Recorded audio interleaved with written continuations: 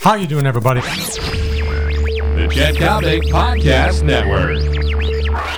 Killer instinct on the professional level, any sport, you've got to have it, at least a little bit.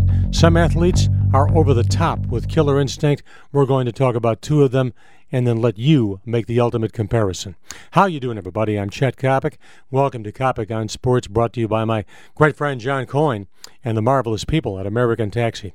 Think about Isaiah Lord Thomas, the product of Chicago's West Side, St. Joe Westchester High School, Indiana University, and the Detroit Pistons. He had the angelic smile, but beneath that smile, beneath those choppers, there beat the heart of a baby-faced assassin. Isaiah Thomas had enough killer instinct to win a world war. So, what about Derrick Rose? How do we measure the killer instinct of a third-year player? The fact is, we can do it very simply. Rose, the reigning NBA most valuable player, he still hasn't won an NBA title. But in my opinion, you don't necessarily have to have full-blown hardware to discuss killer instinct. Rose brings remarkable passion to any ballgame.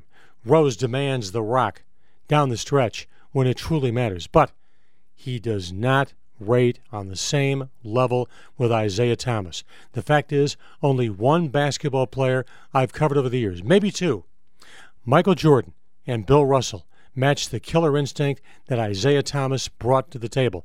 Derrick Rose, how far behind Isaiah Thomas when you talk about killer instinct? Not very much. But the fact is, if I had one game I absolutely had to win, I would want Isaiah Thomas in my uniform rather than Derrick Rose. That's no insult to the kid. The kid is magnificent. It just says that Isaiah had killer instinct that was virtually unmatched. I'm Chet Coppock. This has been Coppock on Sports, brought to you by American Taxi. Whether you live in Arlington Heights, Barrington, Winnetka, in DuPage County, whatever the case may be, you can always rely on the comfort, courtesy, and reliability of American Taxi. So long, everybody.